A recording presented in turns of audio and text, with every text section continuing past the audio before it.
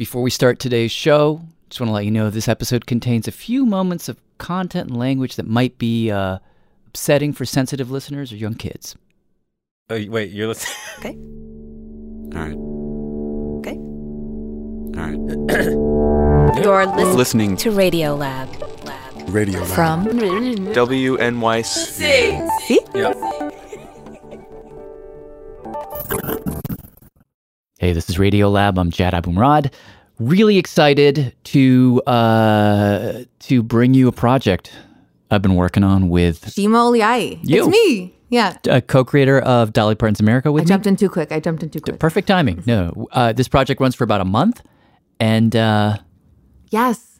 really excited. Let's do it. Yeah, start us off. Okay, so every family has a secret, but some family secrets are bigger than others. We'll start with Eric Pace, the great-grandson. My sister had gotten me a job at this YMCA camp.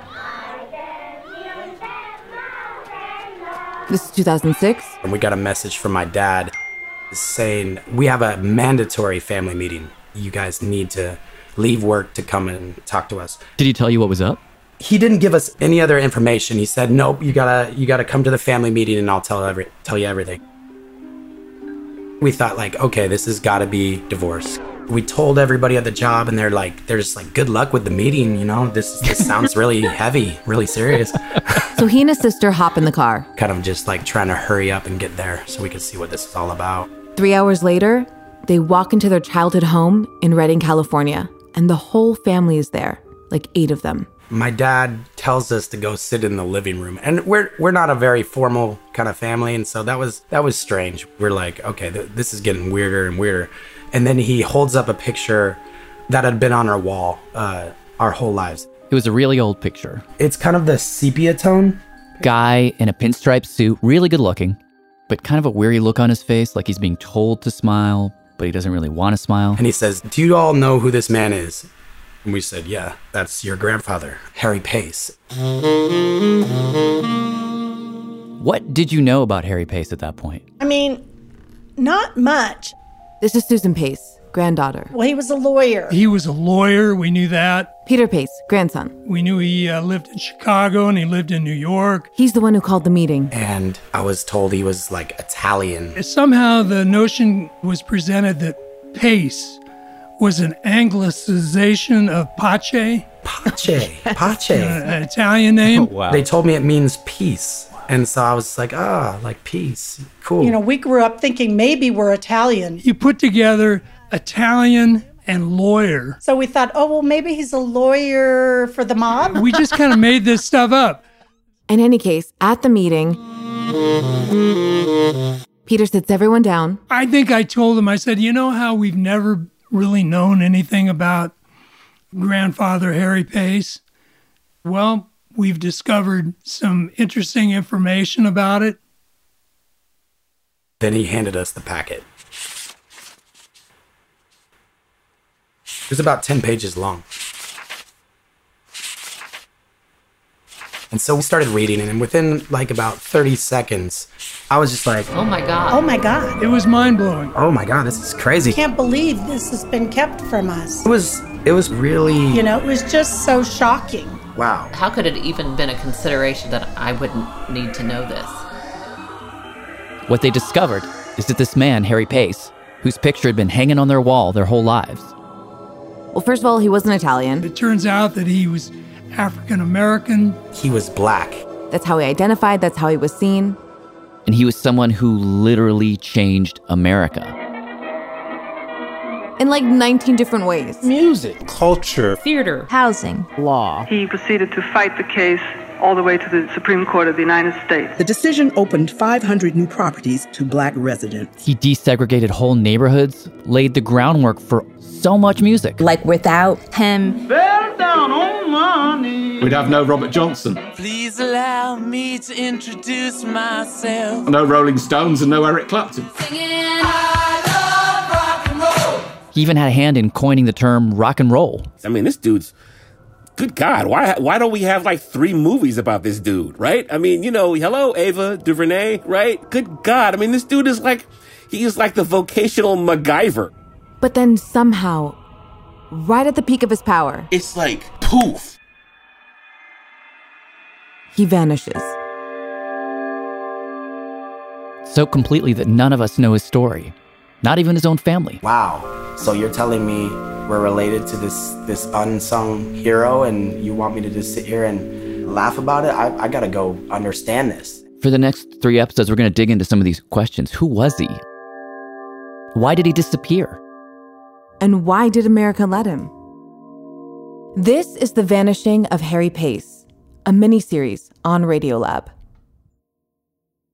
Now, this was a tricky story to report and tell. Where did you all get all this about him? He can be hard to research. Is there a book about him? Is there a single book? There's not a lot out there about Harry. He's a hard guy to know. It's just... We don't have his voice. We barely have his words. So, to try to help us make sense of all this, we assembled an amazing team of collaborators. I'm Jamie Floyd. I'm Terrence McKnight. Imani Perry. Kirsten Lehman. Cord Jefferson. You'll hear all of them along the way.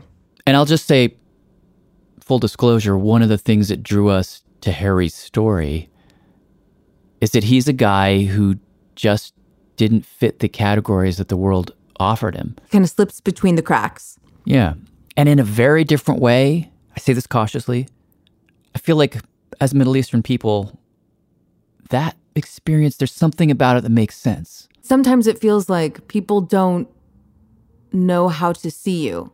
I think a lot of people have this experience in all kinds of ways. My parents say... For example, Cord, filmmaker Cord Jefferson, one of our collaborators. My parents tell a story about when I was about 2, putting me in front of a mirror with them and just sort of letting me take in the differences in all of us, and the fact that I neither looked entirely like my mother nor entirely like my father. Because they said that I asked, what am I?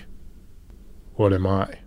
I cannot remember a time when I was not aware of being different from everybody else I knew. This is journalist Jamie Floyd, another of our collaborators. She runs WNYC's Race and Justice Unit. I mean, everybody I knew was either white or black. There was nobody else who was kind of coffee-colored with an afro like me. And I mean coffee with some milk in it. To this day, I feel a lot blacker than I really am.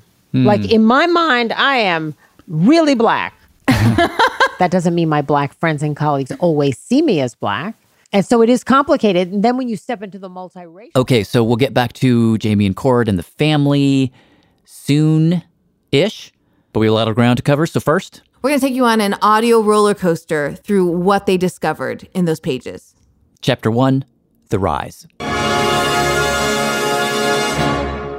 Okay, let's go. He was born in 1884. 1884 in Covington, Georgia. Scholars David Sussman and Emmett Price. Which is about 32 miles east of Atlanta. A very picturesque place that's been used for a lot of movies and TV shows, like Just a good old boy. The Dukes of Hazzard was shot there, and In the Heat of the Night, and other films and TV shows that needed a good antebellum background. Now remember, Scholar Willie Ruff. Harry Pace was born just a few years after emancipation. About 30 years after the Emancipation Proclamation. His parents were slaves. Grandparents, actually. One of the things we know about Harry, or we think we know, is that his grandfather owned a plantation, raped one of his slaves, she had a child, and that child was Harry's grandfather. Which helps to tell us why Harry himself was so fair-skinned, which played quite a role throughout his life. This is journalist Paul Slade. To our knowledge, he has written the only book that's out there about Harry. What do we know about Harry's father and mother? So we know that his father was named Charles. Charles is a blacksmith. We know that his dad died when he was really young. 5 or 6. Dad's gone. Mother is Nancy Frances Pace. And we think that Harry's mother was a laundress. So... if that is true...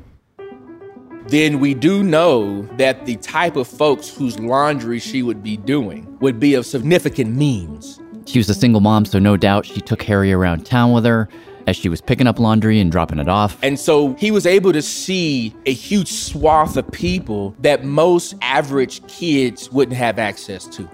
It was probably pretty eye-opening for him at a young age. Cord Jefferson again. I have no idea, but I just think that he probably saw people treat his mother pretty horribly as a servant, as somebody who you give your dirty underthings to. My grandmother and grandfather were domestic servants at a rich white man's estate in Ohio. If you see yourself as being part of the underclass, I think that there's some anger that develops with that.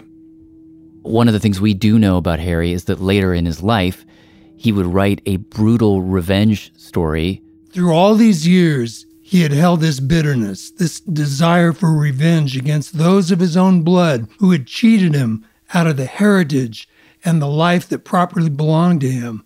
About a young mixed-race kid like him who tracks down his white ancestors and kills them. He thought of himself as being a special avenger of God, an instrument to be used in bringing about punishment. So yeah, there might have been some anger there.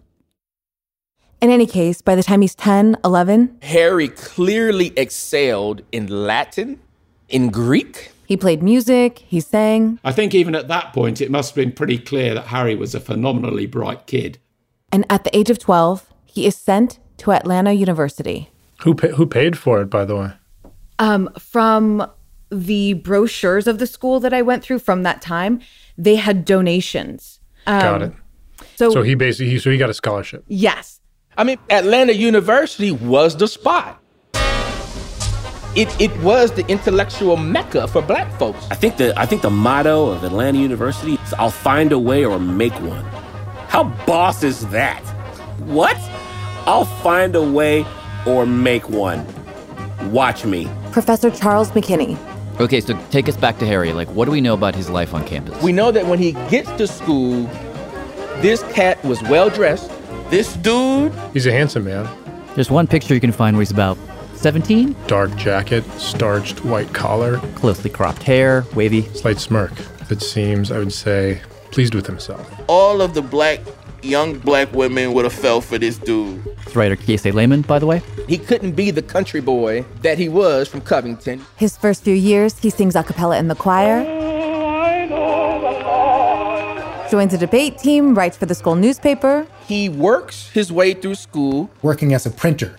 He was what was known as a printer's devil, which is some kind of print shop job. A printer's devil? Yeah. A young boy at or below the level of apprentice in a printing establishment. Are you just getting that from the internet just now? Just looked it up. Oh, wow. While he's at Atlanta University, he finds out that the white printer's devil is making more money than him. What does he do? He quits. He says, enough of this. I refused to be treated in this manner. Okay, so he's printing, he's singing, he's learning to advocate for himself. All that's just warm-up, because by far, the most important thing that happens to him at Atlanta University. Well, the most significant thing that happens to him there is that he meets W.E.B. Du Bois. William Edward Burghardt Du Bois. One of the greatest thinkers America has ever produced. In 1897, I went to Atlanta University and stayed there 13 years, making a systematic study of the American Negro.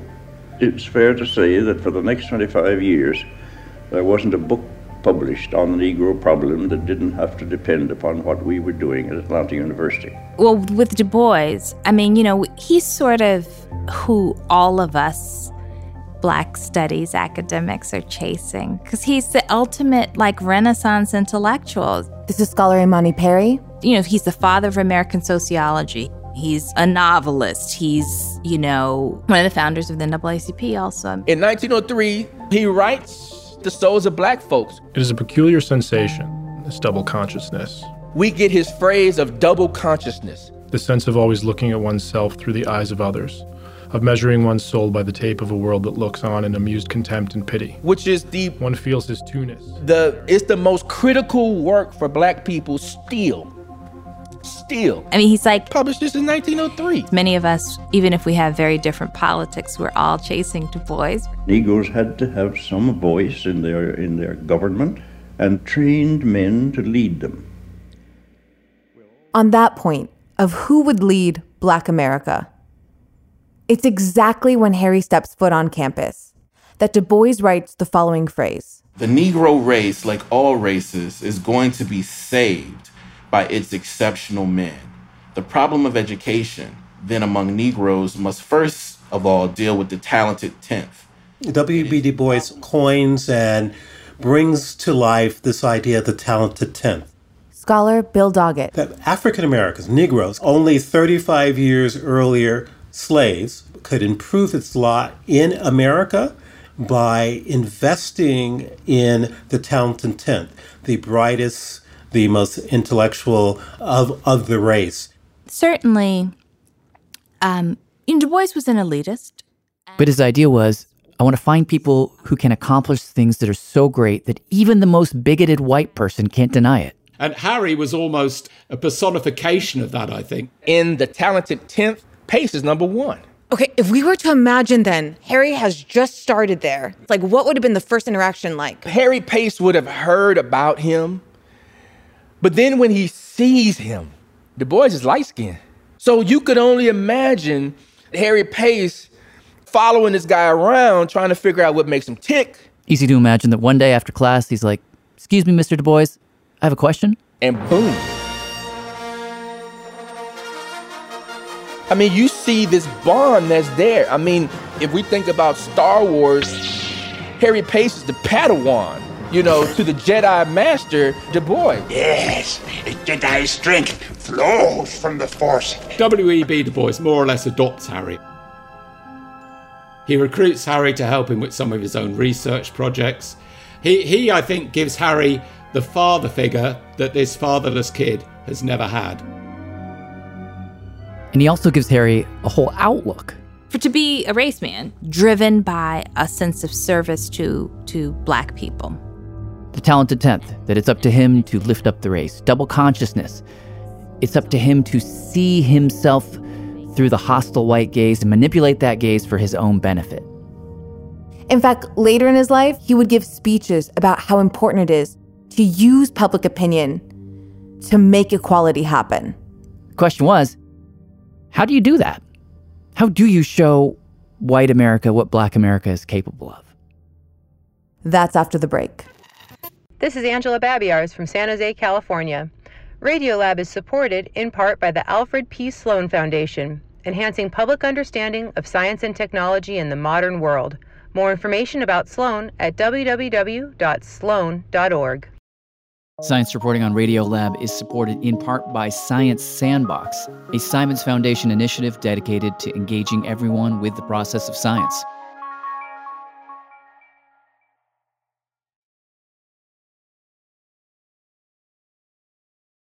Okay, this is The Vanishing of Harry Pace, a mini-series on Radiolab, Episode 1. That's Jad Abumrad. I am Jad, you are... I'm Shima Oliai. And we are here. Yeah, we're two people making a podcast. Let's do this. So get us back to the story. Okay, so Harry Pace, talented 10ther, Du Boisian race man that wants to uplift as he climbs. The question is, how? How are you going to do it? And the answer he comes up with through a roundabout series of events ends up creating this amazing thing that we're celebrating the 100th anniversary of pretty much right now. But it begins at a bank. So 1907. Harry is working at Solvent Bank on Beale Street in Memphis. He taught Latin and Greek for a while. He tried to start a magazine. And now he was working at a bank. Harry's there at Solvent Bank, sitting at his desk. And a man who turns out to be W.C. Handy walks in. Now, Handy, the father of the blues, when I didn't love you, W.C. Handy, who we now know as the father of the blues, the man who really introduced blues music to America and to the world. It is my good fortune. This is Handy from An Oral History. To live for 2 years in the state of Mississippi and to hear the crude singing, eh-oh, of the Negro down there, eh-oh. Harry would have known who W.C. Handy was.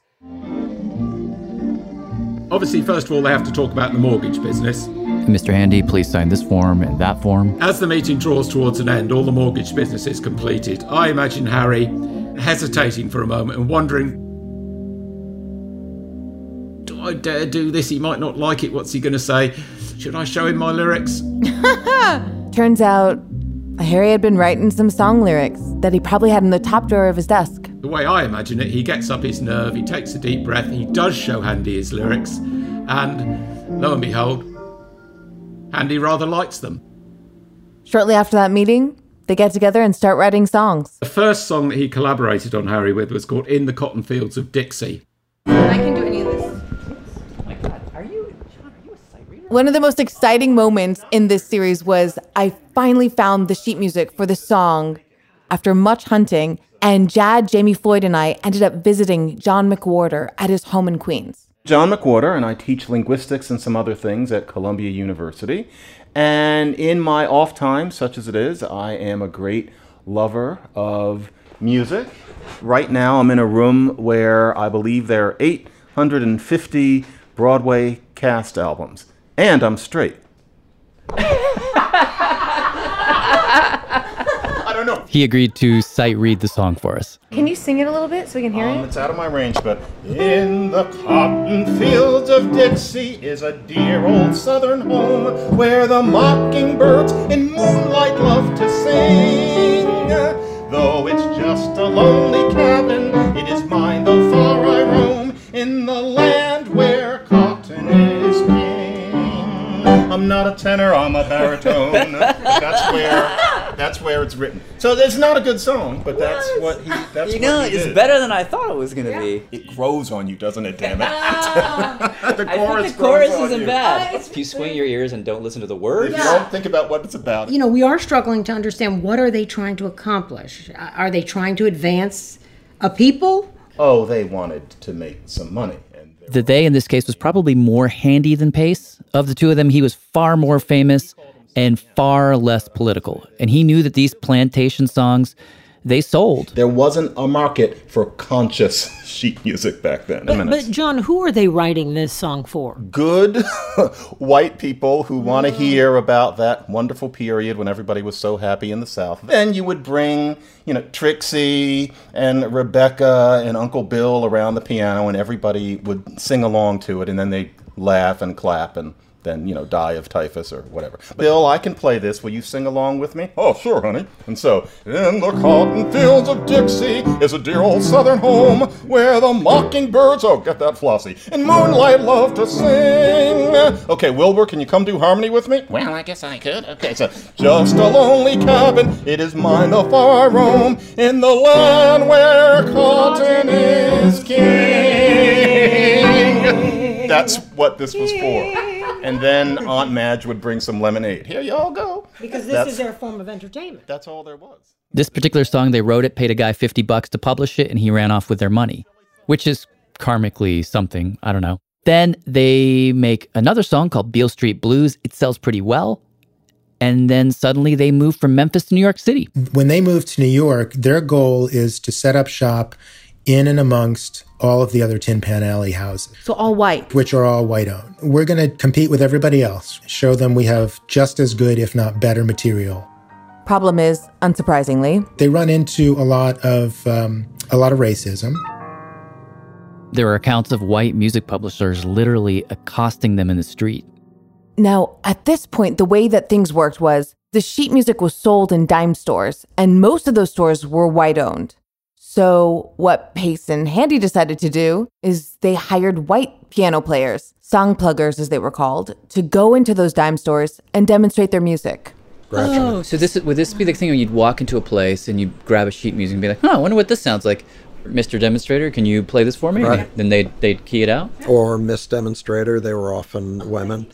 Oh, they were women. Yeah, some of them. It's so interesting to think about the sheet music passing for black or white, just like, like a person. Right. This is historian Elliot Hurwitz. He says the strategy worked. They're making all this money. I mentioned 1918, 1920. Cablegram goes off in inquiry. Yellow Dog Blues. People love it. It sells huge numbers of recordings. Wah, wah, wah, wah, wah. And then?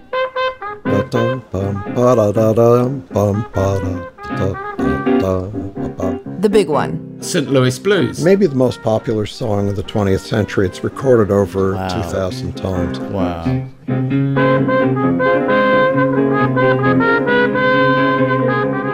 There are St. Louis blues recordings by Stevie Wonder.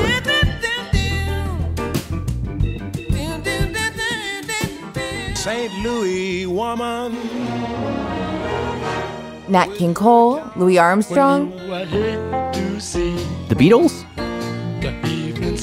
Herbie Hancock. People will be recording that for another 100 years. So the product that these guys produced was immensely important and spread all over the world and really helped American folklore and American styles and ways of thinking. It's through these two men, primarily through Pace and Handy, that this pervades and permeates mainstream American society. So white people in Ohio have their sheet music on the piano and they're playing it at parties. People are buying recordings of their records in Australia, in England, eventually in Korea and in Russia. This is how America really invades the world. So Pace and Handy are killing it. Absolutely killing it.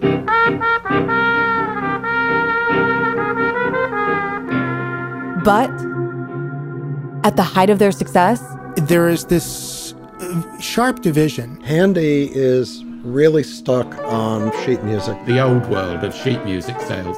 You know, he was 11 years older than Harry. He liked how things were going. That Harry, that's not what we wanted. He believed that records are the big new thing. Now, records at this point were just a few decades in, but people were just starting to get into them. Pace was like, let's do it. Handy said no. So right at the peak of their popularity, with barely any notice, he quit. He rolled out. He was like, enough. I'm done. Harry Pace bailed out of Pace and Handy. Harry also poached a good number of Pace and Handy's staff. Oh. Right the way from the post room to the accounts department. Mostly people in their 20s. Do we have any idea how this hit him? Oh, yeah. What does he say? He says, all in, down and out. He talks about, I was broke in the bank and blind and, you know. Blind? How could Pace do this to me kind of thing. But for Harry, this was about more than just music. Remember, Pace is a race man. He's got a mission. He's a race man, the same way that Du Bois is a race man. Harry Pace is all about black people, of how do I uplift, right, while I climb. And in the record industry, there was a lot more uplifting to do there than in sheet music. Because basically you had three main white record companies, and what they were releasing was almost entirely these really demeaning minstrel songs. All coons look alike to me. Like All Coons Look Alike to Me and The Phrenologist Coon. The Phrenologist Coon. Bill Doggett again. He says it is impossible to overstate just how massive minstrelsy was at this point in time. The minstrel show is the behemoth of American entertainment at the turn of the century. It is based on the demonization of blackness. You had white bands dressing up in blackface, singing outrageously racist songs based on overblown stereotypes. You know, the watermelon, the fried chicken, the big lips. And he told us about a songwriter, Bob Cole, black man, who Harry definitely would have known about. What makes it even worse is when a song like this is good. John Wortham actually played us one of Bob Cole's songs. This is Robert Cole. Yeah. And so, if you like me like I like you, and you like me just the same, and then they're under the bamboo tree, and it's about a jungle person from Matabulu, and it's in this dialect, and Jesus Christ, the song is very catchy. Bob Cole had an issue with the coon song, all of the extremes. He had a lot of trouble with that. And so all of a sudden, one day, I believe it was 1910 or 1911, he made a decision. I don't know if he was drunk or what. He walked into a lake and drowned. Wow. Here is the most successful black writer of his time period. Wow. I don't think it's an accidental drowning. So the idea that Harry would want to move on from sheet music, this was the context, right? The white companies were releasing these minstrel songs. That's all they were doing. They were putting out circular platters of white supremacy and destroying lives in the process. And Harry wanted to change that.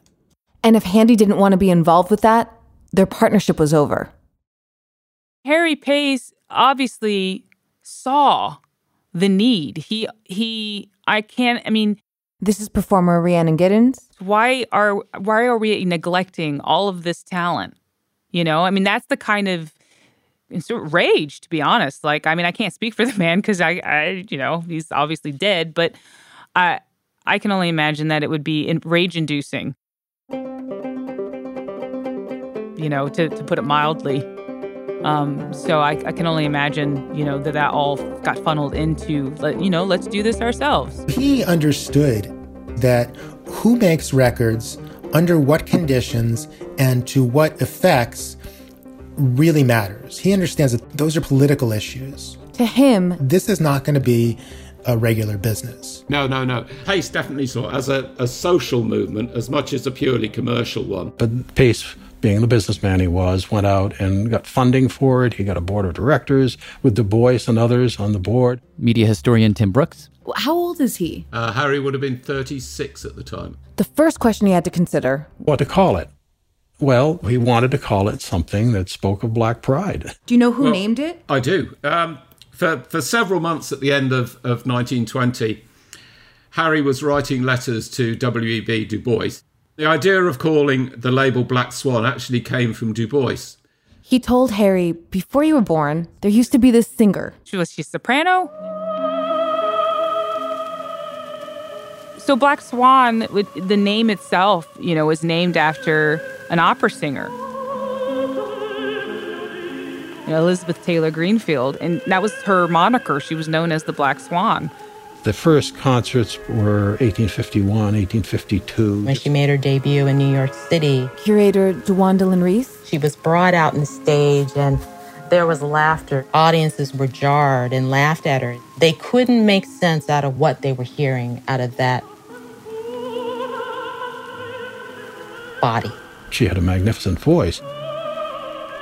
Looking back, it's this magical moment, even in slavery days, when a Black woman could command this kind of attention. So that was very much in the air. So in May of 1921, almost exactly 100 years ago, Harry Pace launches Black Swan. When he launches the company, it is hailed in the Black press. Chicago Defender, May 7th, 1921. News of the completion of the first list of Black Swan records, which are now ready for delivery, will be received with great interest and enthusiasm by our people all over the United States. When the announcement was made that a company had been formed to manufacture phonograph records by our artists, a great uproar was caused among white phonograph record companies who resent the idea of having a race company enter what they felt was an exclusive field. They could see what a huge deal it was.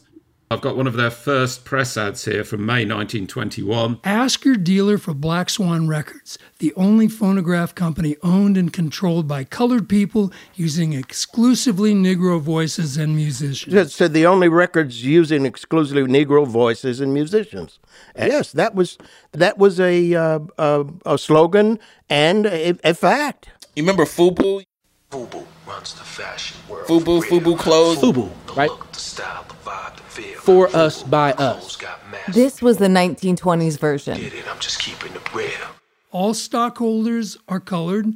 All artists are colored. All employees are colored. And what did they release? What was their first record? There was At Dawning by Ravella Hughes. Okay. And For All Eternity.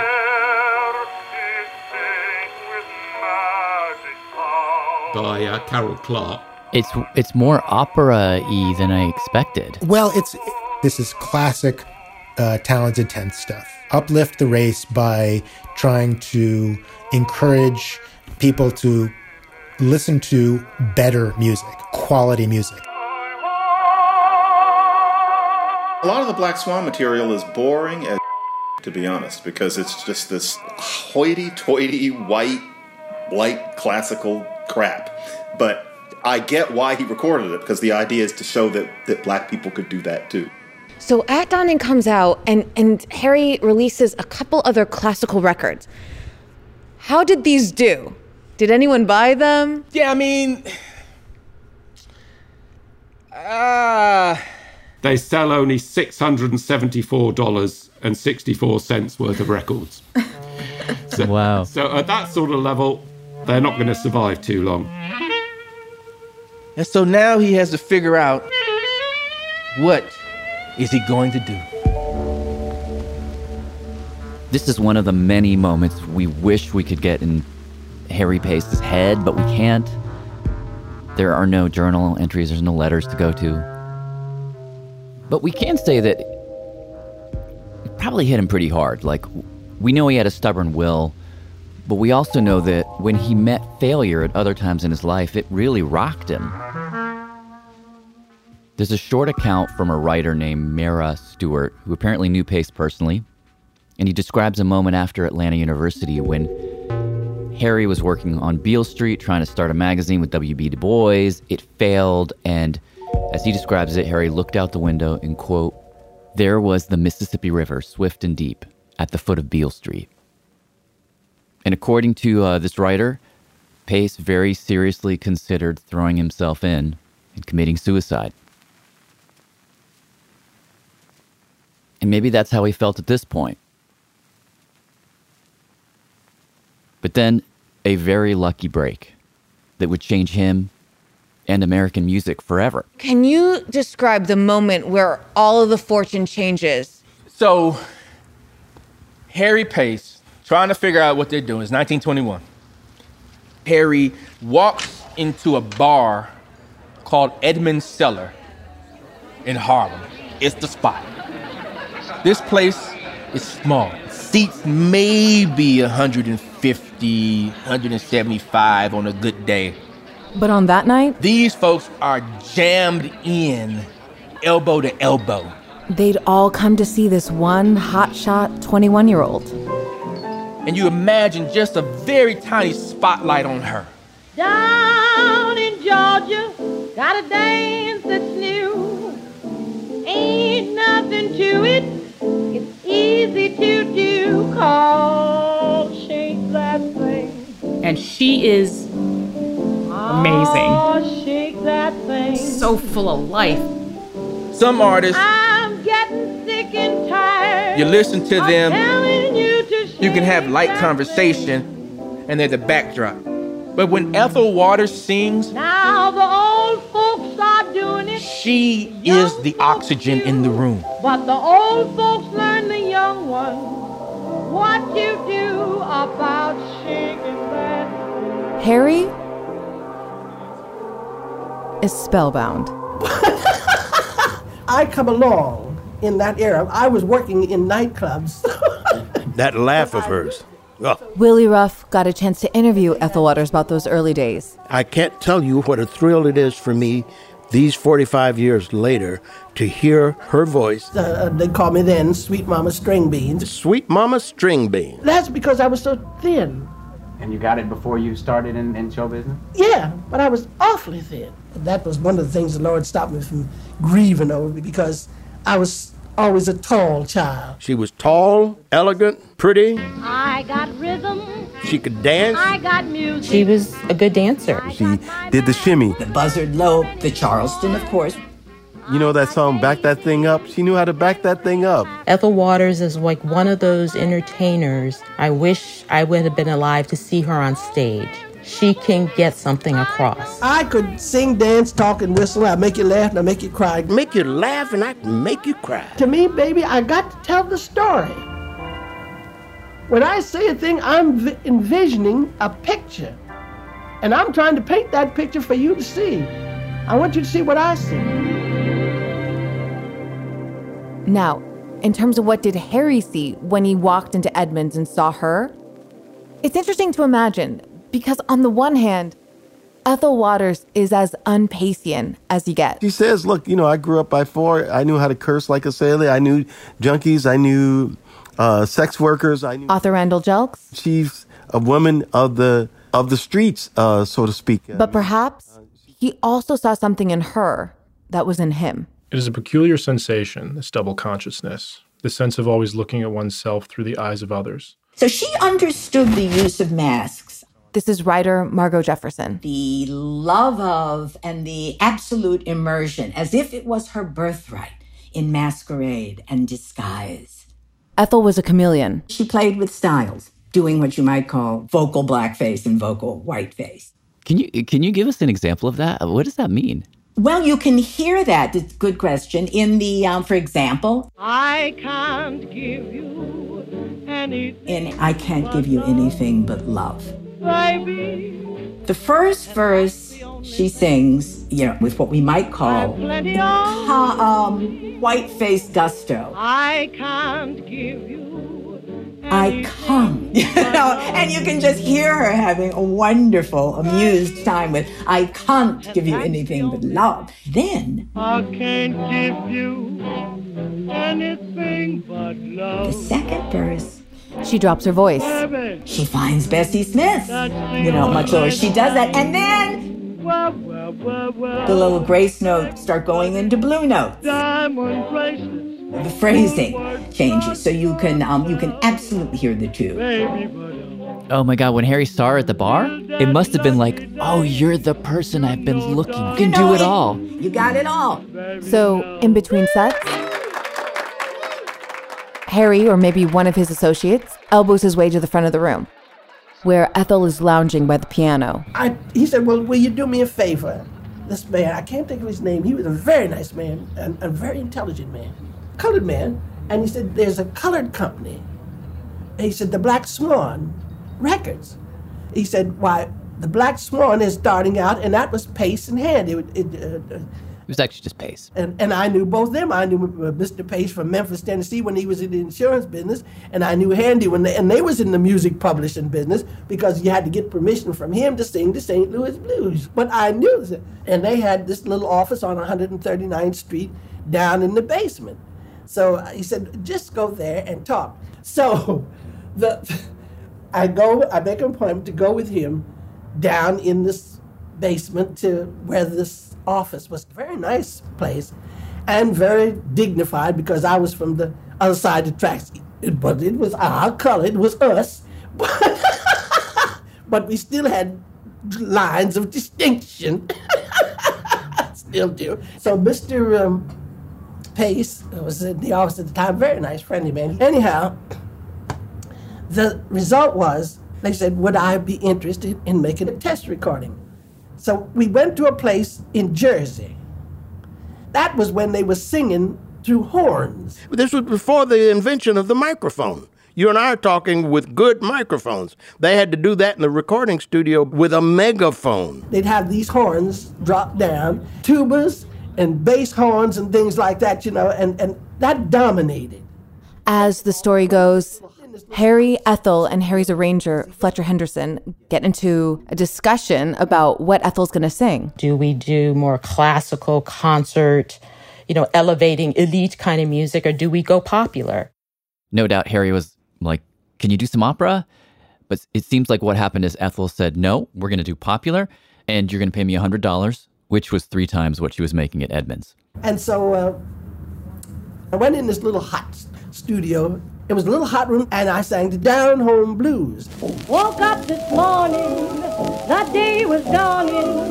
My loving daddy was not about, and he's got that loving that always makes me shout. So when they put it out, it was an instant sensation in New York. An absolutely massive hit. Before it all gives out. It was a big hit, and it got Payson, the Black Swan Records, off the hip. She says that recording got them off the hip, put them on the map. Or make me glad. Down Home Blues just completely transformed fortunes. It was night and day.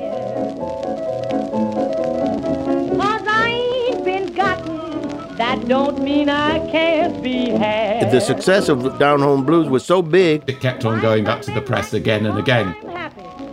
Some because I'm snappy. Some call me honey. Quite a few think I got money. Harry always used to claim he sold 500,000 copies of Down Home Blues in 6 months. Probably a bit of an exaggeration. Harry is hyping it up for all he's worth when he gives that figure. But it's hard to appreciate. Music of the past can sometimes sound really far away. It's hard to appreciate what an atomic bomb Ethel was. You could argue that from this moment forward, she became the first crossover artist in American history. She was Beyonce before Beyonce, right? I mean, she was on stage, she was in the movies, she was a recording star, so she's a superstar. As soon as Ethel hit, Harry basically does a 180 from opera to blues. And he starts spitting out press releases full of lies just to stoke the hype. So this was dated December 24th, Christmas Eve, 1921, in my newspaper, the Chicago Defender. How I loved that paper. Ethel must not marry, sign contract for big salary, providing she does not marry within a year. This is the contract. Ethel Waters has signed a unique contract with Harry H. Pace, which stipulates that she is not to marry for at least a year, and that during this period she is to devote her time largely to singing for Black Swan Records. It was due to numerous offers of marriage, many of her suitors suggesting that she give up her professional life at once for domesticity, that Mr. Pace was prompted to make this step. Side note, Ethel Waters was openly in a relationship with a woman. Harry would have known this. She was dating another woman named Ethel, a dancer, and they were famous in Harlem for getting into screaming matches in the streets. New York Age on the must not marry contract. But she played along. Upon receipt of these documents, Miss Waters is reported to have smiled and prominently attached her signature to the contract, which was returned to New York without delay. Miss Waters' contract makes her now the highest salaried colored star in the country. There is no diminution in the number of prospective swains. I'm sorry. Swains is a word that we should bring back.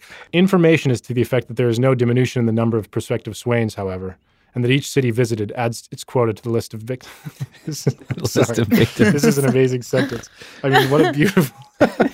She must have felt amazing. This is in the newspaper. Oh my God, yeah. It's just like everybody's famously aroused by you. In any case, only a few months after that big hit, after Ethel signs the contract, Harry was getting the tour underway. They start touring as Black Swan Records. I mean, we'll later see Motown Records do this, Stax Records do this, Bad Boy Records do this. All of the record labels that come later in terms of black-owned for black folks, they take the same model. The tour actually kicked off in Washington, D.C., November the 17th, 1921. Paul spent months scouring old newspapers to put together the only full account that we know of this tour. Started in Washington, then Philadelphia. They played New York. A little later it was Baltimore. Spent a long time touring around small towns in Ohio. Paul says at first they played little Nickelodeons in black-run theaters. Cincinnati, they played Little Rock. Ethel would always headline. Woke up this morning. She was the big star. Lower down the bill, maybe a comedian. In one case, they had some acrobats. And all along the way, it's like one of those Avenger movies where superheroes just keep making cameos.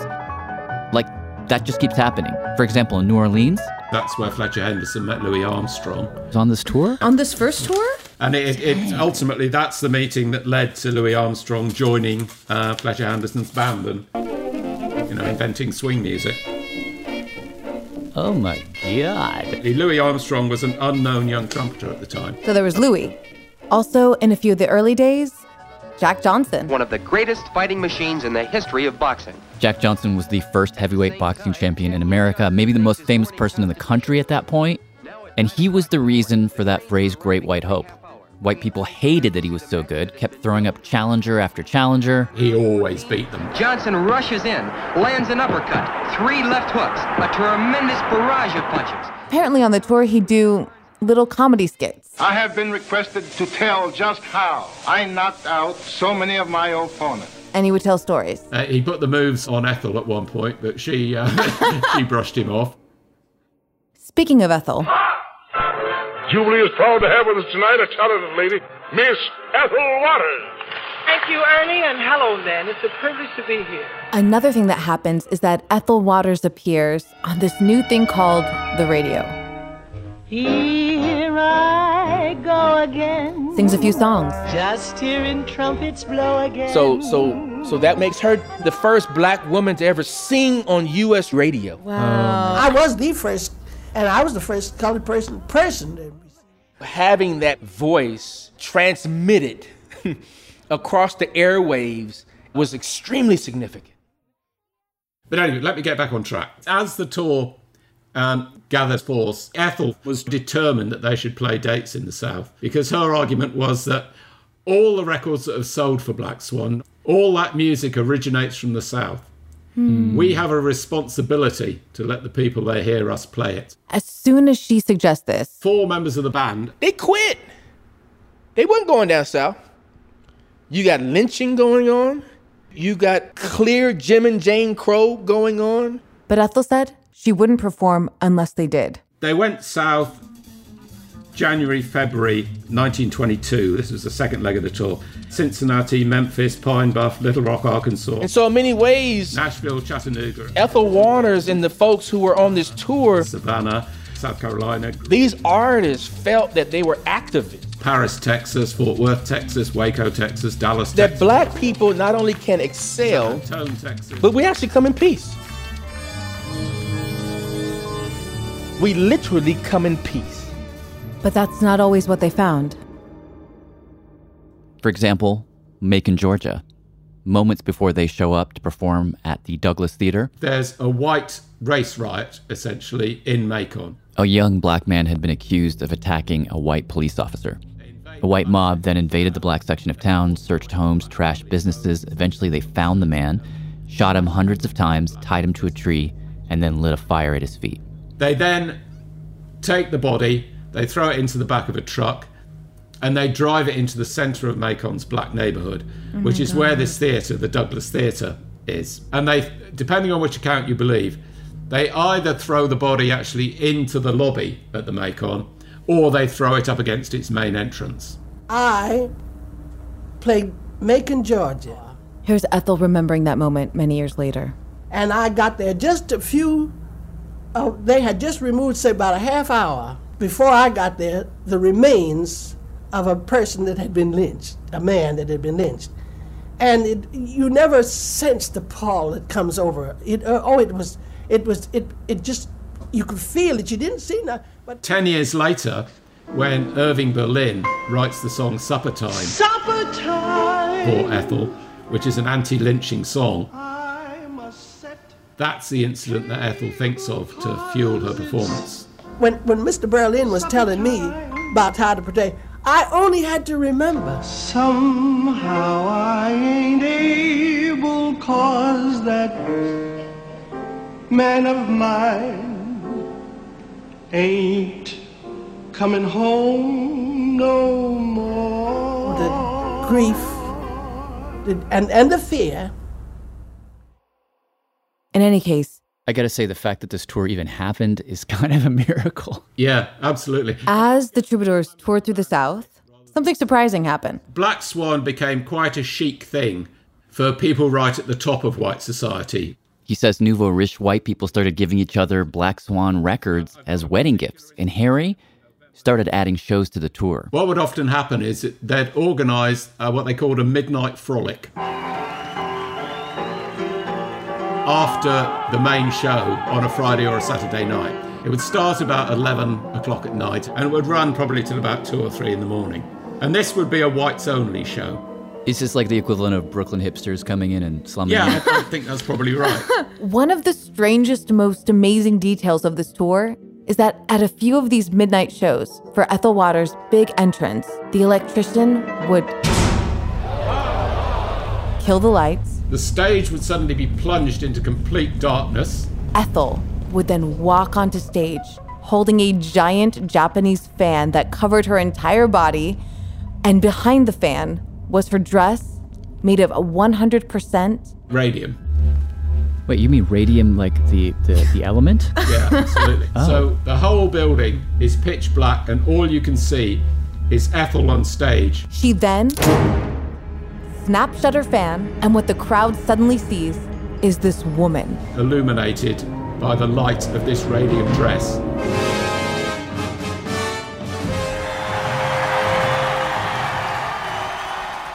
And you imagine the whole house just going crazy.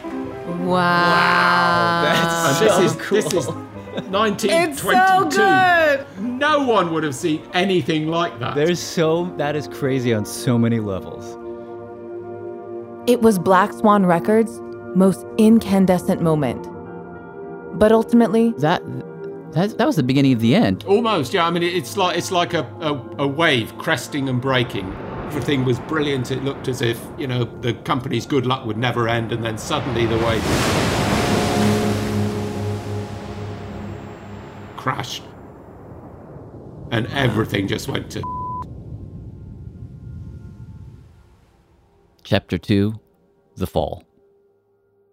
Now, it went to in stages. When Harry got back from tour, things were going great. I've got an extract here from one of his letters to Du Bois. We were selling around 7,000 records a day and had only 3 presses in the factory, which could make 6,000 records daily. Oh my God. Oh, dang. Literally, he is selling records faster than he can make them. Desperate to keep up, he buys an entire record pressing plant in Long Island. And then the white response. That backlash. The white record owners got pretty pissed. September the 1st, 1922, you've got workers at the plant, they're shoveling coal into the furnace which powers the plant. And one of them discovers a 3-inch shell in the coal. They discover a bomb. Chicago Defender, September 16th, 1922. At the Black Swan plant. Just where the bomb came from could not be ascertained. The officials of the company were alarmed at first, lest it were the work of white competitors. The Daily News carried a picture of the bomb, which was of unusually large size. And if that shell had gone into the furnace, it would have blown the whole place up. Yeah, I have in my hand here a letter from Harry Pace to the board of directors of Black Swan Records. During the past few months, we have been the target of attack from our competitors. The desire seems to be that we must be put out of business by any means, fair or foul. The white labels had woken up, and they were coming after Harry. The white backlash. It was clear then that there was profit to be made producing and distributing music for black people. Harry's success had proven to the white companies, there's a market here. There are over 12 million colored people in the United States. There are millions of people who have money and don't want to buy minstrel songs. So all of a sudden, in the space of just a few months, just about every record label, every white-owned record label, launches its own specialist Race Records imprint. My dear Dr. Du Bois, the summer has been very dull for us. The white companies have, every one of them, gone in for colored business, teeth and toenail.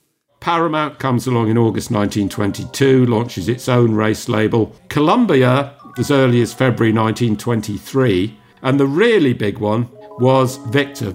August 1923. It's caused a serious slump in our sales. That's like suddenly discovering Google or Facebook have decided to operate against you. Another phase of oppression from which we are suffering is the attempt that is going on to wean away our singers from us. And so the poaching begins. Trixie Smith gets pulled away. My man rocks me with one steady roll. Trixie Smith, we haven't talked about her yet. She was a Black Swan artist, coined the term rock and roll with one steady roll. On this Black Swan release. She gets poached. They also poached Carol Clark, who recorded spirituals for Black Swan. And of course, Harry hit the roof.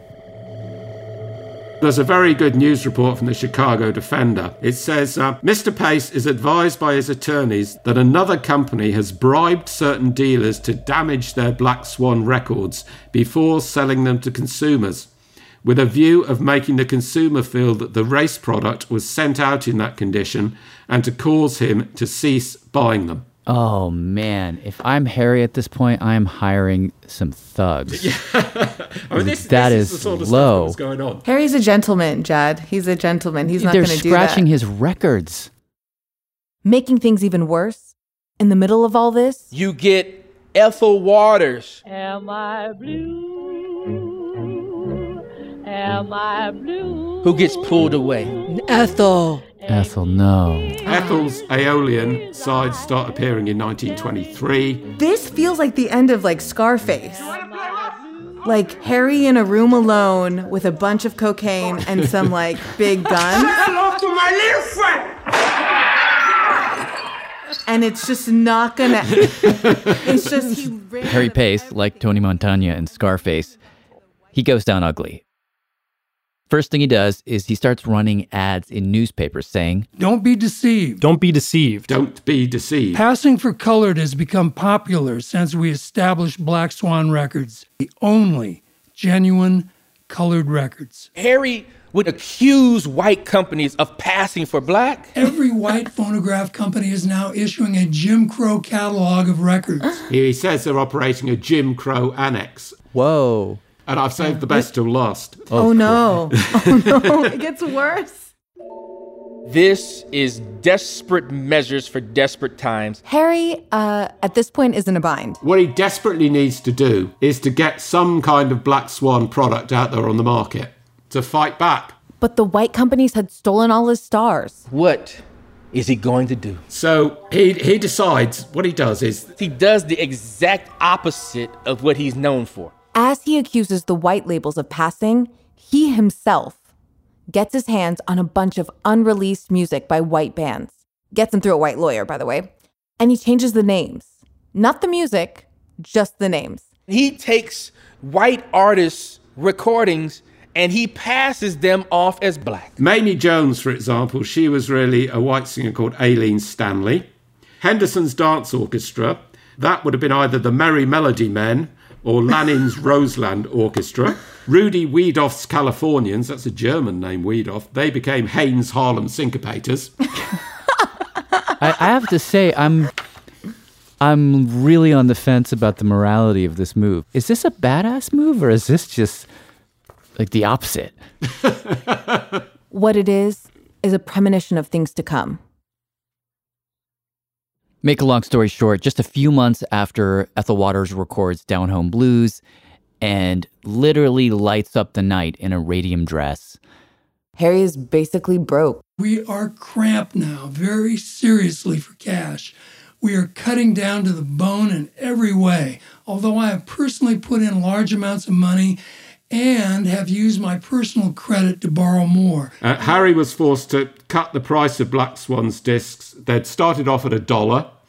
He had to cut them first to 85 cents and then to 75 cents. Eventually, he's selling whole bundles of discs. And he's throwing in a free 10-cent pack of needles. So what? Phonograph needles. Okay. So, at prices like that, there's just not much room for profit.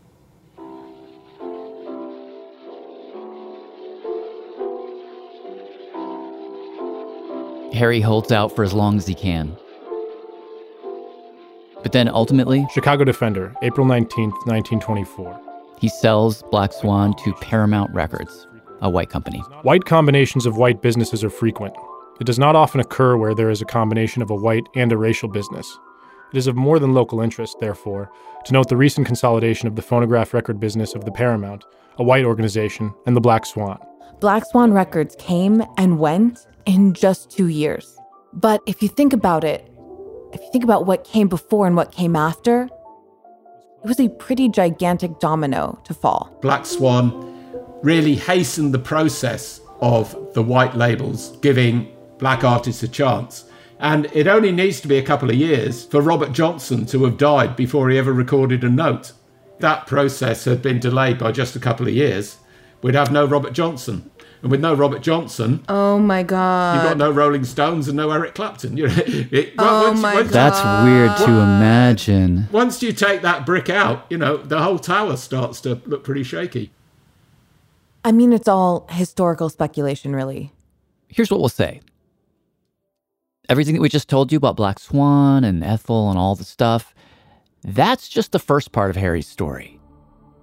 This guy lived 5 lifetimes in one.